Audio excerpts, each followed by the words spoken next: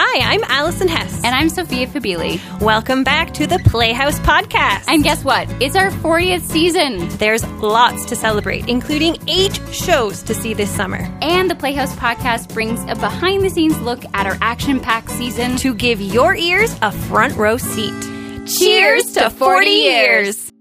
Welcome back to the Playhouse Podcast. We're recording today on the ancestral lands of the Haudenosaunee and the Anishinaabeg peoples.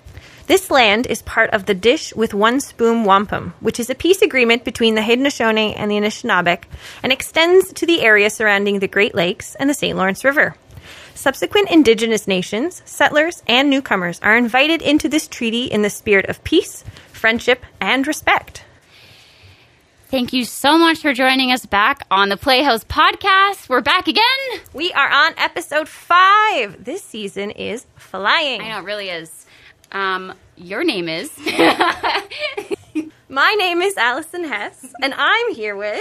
I'm Sophia Fabili. We're back as your podcast hosts, and this is an extra special episode because we're talking about the show that I'm directing. Amazing. Which is called Every Brilliant Thing, and I'm very excited to talk about it. And I had to do very little prep for this podcast episode because everything lives in my head. But I'm going to be serving as interviewer and interviewee today.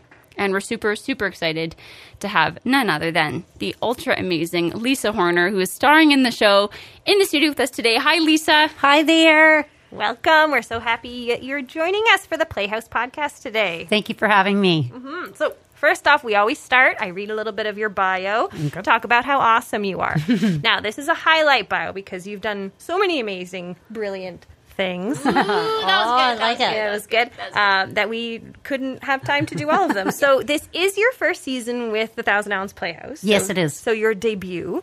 But you have worked with Stratford Festival, Shaw Festival, Come From Away, Wizard of Oz at Mirvish, Grey Gardens at the Musical Stage Company, as well as film and TV, including Kim's Convenience, Little Mosque on the Prairie, Road to Avonlea, and I think what a lot of people know you from just day to day is the Start the Car IKEA commercial. So thank you for coming.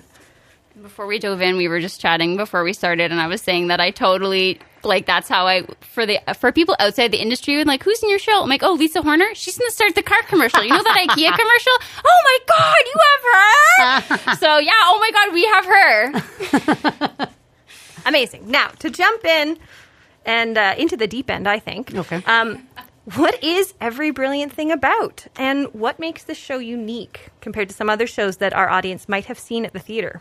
Oh my gosh. I feel like this is one of the most unique shows I've ever done. It's the story of a person talking about their mother who has suicidal tendencies and how they have come up with a bunch of brilliant things to try to convince their mom to see all the gorgeous things in the world, things to live for, things that are beautiful. And, another word you could use is gratitude. But I think keeping your eyes open and looking around for things that make you feel good. And so this person, when they were writing it, they started establishing this list. And so that's my character, is using members of the audience to help tell the story and create different people within the story. It's very immediate in its telling. And they're helping me read out all of my different brilliant things. That was a killer synopsis. Thank you, Sophia. That was good. That was good. I loved it. And the whole list spans her life, too. So we see her life as she goes, her own ups and downs, and the uniqueness. What's unique about it, Lisa Horner? Well, the uniqueness is that I can't tell the story by myself. So I am very dependent and jazzed to be able to have members of the audience and make a whole bunch of new friends. And they're going to come up and they're going to help tell the story with me.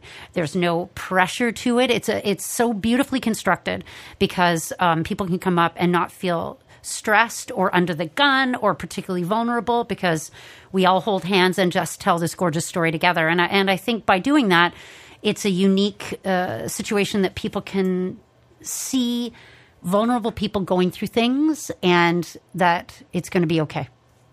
Absolutely. And I think like I've been playing Lisa's, different scene partners. We don't want to give too much away, but I've been playing Lisa's different scene partners throughout the show who will be wonderful, courageous, hilarious volunteers from the audience.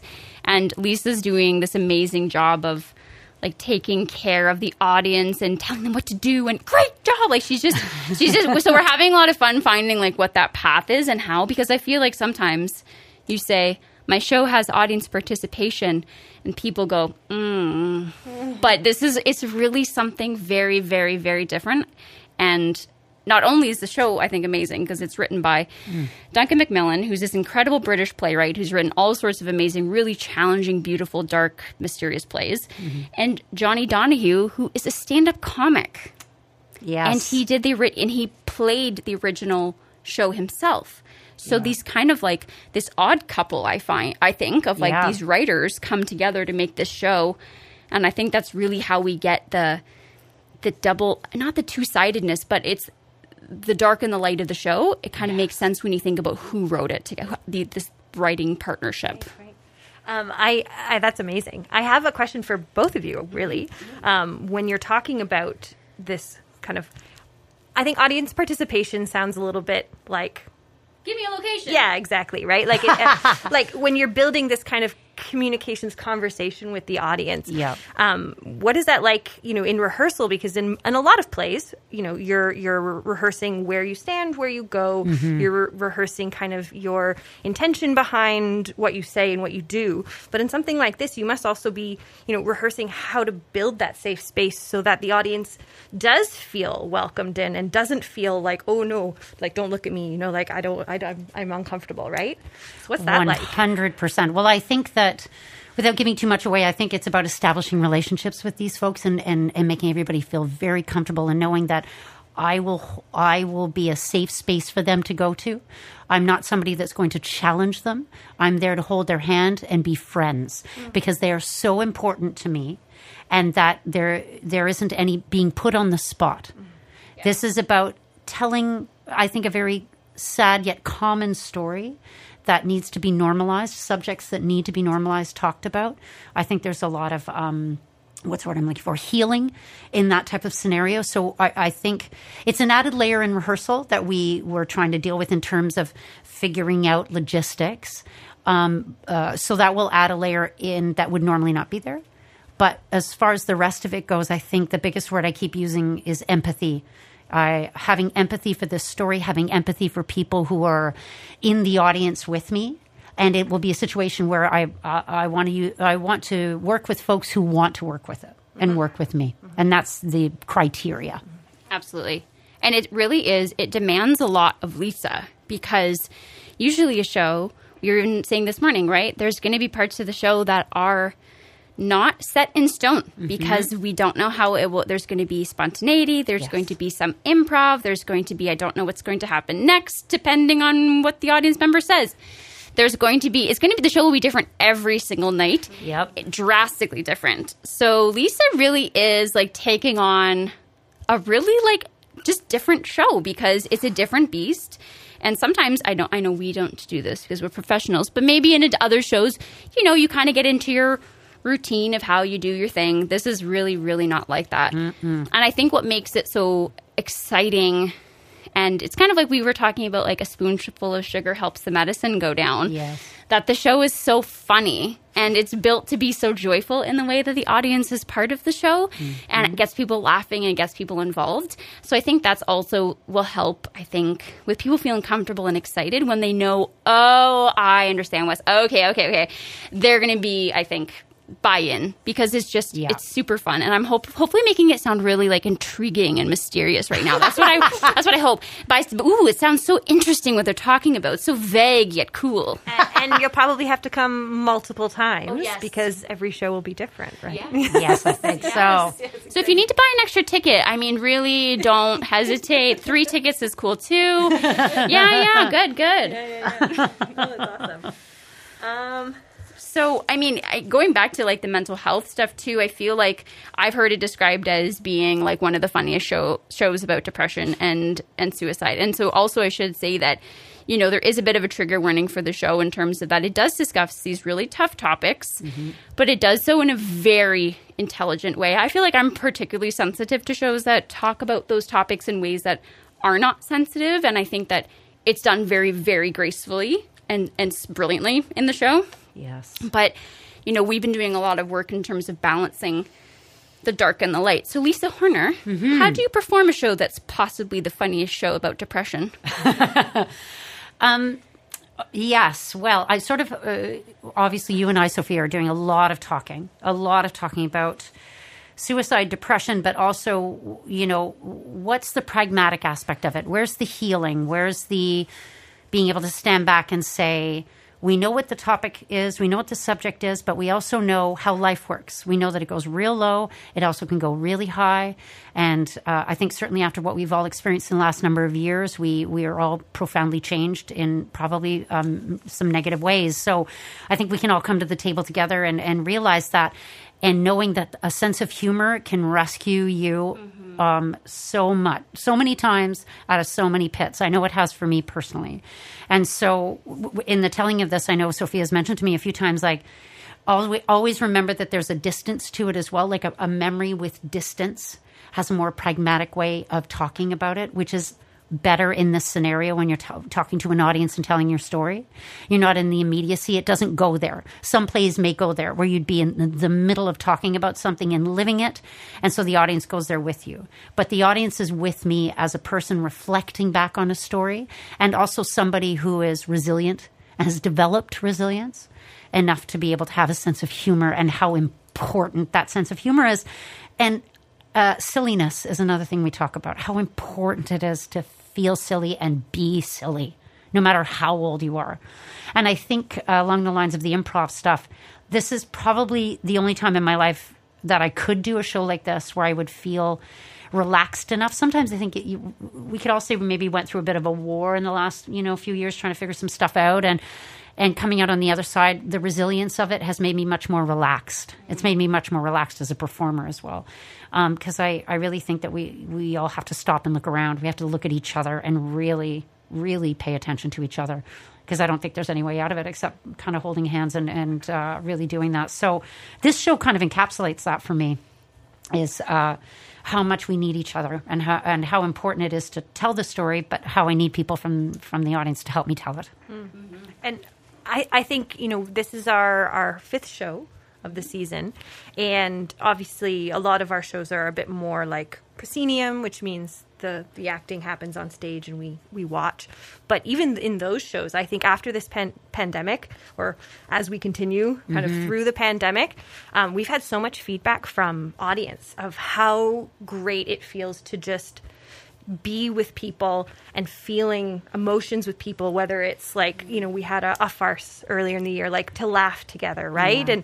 Or to feel like sadness, to feel these emotions together, which is something we haven't been able to do. And I mean, I think with Every Brilliant Thing, it's a perfect show, as you just said, like a perfect show for that sort of thing, where it's not just me and then you and we're separate, but we're all in it together. That's it. And I feel like those human, we are meant to live in villages. We are meant to commune. We are meant to tell stories together. And yes, it's nice some nights to just turn on Netflix alone in your couch and just watch a story that way. But I really think it is like rediscovering the joy of live theater. I know it's kind of cliche, but like that kind of spark, exciting, everyone gasps at the same time, those kinds of things, you really just can't. Netflix, sorry, Netflix, you can give us a lot, but you can't give us that. And I feel like we have I was saying, we need to bake the show with a lot of joy, because if we can bake it and make it really fun, then it's going to translate. And that kind of communal experience that we're going to have watching the show is going to be that much more sweet, which again, going back to our medicine metaphor, is that I think the more that we laugh, the more our lungs open, our hearts open, and we can process these bigger ideas. Yeah. So, yeah. So, Sophia, I'm actually going to turn the spotlight a bit on you for a second. So this is actually your first time directing. You've assisted directed, you've associate directed, you've been involved in lots of different ways, but this is the first time it's your your show. How's that going? Well, it's very easy to work with someone who's so amazing as Lisa Horner. I was saying, like, it makes my job so easy because You're looking me right in the eyes. You have, there's no choice right here. There's no way of getting out of it. Listen, there's no way I have to fudge saying nice things about you. I mean, honestly, like, people do say, like, it's all about your cast, right? If you have great actors in the great roles, like, the show takes care of itself. So it really is truly like such a joy to work with you. I feel like we're just in it together, and I just get to watch, and part of me is like, oh, thank God I'm not up there. Like, I do feel a relief, but I do feel like excited that I got this opportunity, which is big thanks to Brett for, throwing me this opportunity when I wasn't even didn't see it coming. So it was very nice. And I'm glad I said yes, even though I totally had imposter syndrome, I will say, going into rehearsal. I was like, dear God, I'm going in to direct Lisa Horner. What do I know about directing? I was even like texting Brett being like, I'm going to Google what directing is. He's like, oh, stop. I'm like, well, I don't know, man. I'm like, I don't know. Should I be reading books on directing? I think I know what it is. I do, but it's just I've never really done it. But I think you never feel ready for something until you do it. Yep. Did you feel like that about this crazy play? 100%. I find it very difficult to prep live theater. I love to do as much reading as I can, but until I'm standing on my legs in the middle of the room, I have no idea how this is going to go. And I think that's good. I think having confidence in the fact that we can be resilient and we can say, I don't know if I don't know. And also, this is a beautiful room. I'm very, very lucky because I'd just like to say it's three gals. It's myself and Saren and Sophia, and we're having a lot of talks. We're also having a lot of listening to each other. Everybody has voice in the room, and there's something incredibly vulnerable about live theater, where you're sort of anything can happen, and you're hanging your stuff out there. So you want to feel safe and you want to feel good, and you can't get anywhere, in my opinion, in theater unless you dive in. And I'm a diver inner, and everybody's giving me a lot of foundation, so I feel very lucky. She definitely is a diver inner because, like, within about 2 hours, I feel like we've only been going since Tuesday. It's now Friday when we're recording this, and we just did I'm gonna brag about you that we did a full run of the show this morning, and we didn't even do a full day on Tuesday. So I don't know if for anyone out there who's rehearsed a show before, like the speed at which Lisa works, I was joking this morning. I'm like, I'm just trying to keep up with you. Like, we're really, but it also is, it's all like, the show really is so, it's a tour de force, we call it. And that kind of thing. It's just, it's really, you are creating a whole world, and the audience is your scene partner, literally. So, or the audience is your scene partner. Are. Yeah. So it's a big job, but someone's got to do it. Thank God we got Lisa Horner. So every brilliant thing in the play, we're listing every brilliant thing. I'm going to kind of not a lightning round per se, but I'd love for you to maybe give us a couple brilliant things from maybe today. I think they change often. I feel like when we talk about gratitude and noticing the beautiful and brilliant things around us, I think immediacy and so they can vary, right? But give us maybe one or two brilliant things that come to mind for you today that make life worth all the living we do. My AC was broken, and I was totally texting my furnace guy during rehearsal yesterday because he was broke into my house for me to fix it. And Lisa Horner was so cool about that. And when I woke up this morning, I didn't feel like I had slept in an oven. So that was pretty brilliant. One of my brilliant things is when I was driving home yesterday. First of all, Gananoque is gorgeous and truly one of the most beautiful places I've ever worked. And when I was driving home yesterday in the golden sunlight, and I'm staying in a beautiful place, I saw 4 baby foxes, and they were running around on the lawns. And I live in Toronto, so that doesn't come up very often. And so when I see them, I'm like, oh, baby foxes. So that was my brilliant thing for yesterday. And, my brilliant thing for today is feeling like I can say something in a room and it's going to be heard with empathy and love. That's my brilliant thing for today. And mine for today is that Lisa got up after working for only a few days on this play and did a run, which is truly brilliant. And not only that, made so many new choices and discoveries that made me laugh out loud. That's free entertainment that I'm getting as my job right now. So there's many, many brilliant moments. But yeah, it really is cool to watch someone as talented and committed. Like Lisa calls herself a workhorse. That's freaking true. And just to see you up there killing it so early, I'm like, all right, we're going to take a few days off. Just kidding. But it's just so good. Just kidding.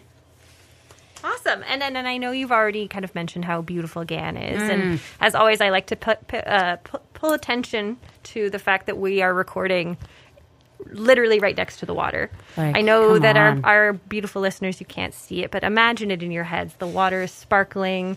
It is lovely. It's a very lovely place to record this podcast. But, you know, what is something other than the foxes and the beauty that you've really enjoyed about GAN? Well, I love the water, and anytime I can be near the water, and the fact that it's so close, and if you live here and that's part of your life, the thing about the water that I love is I love it when it's stormy. I love it when it's gorgeous. I would love it in the winter. I just think it's such a wonderful aspect, and the construct of this town.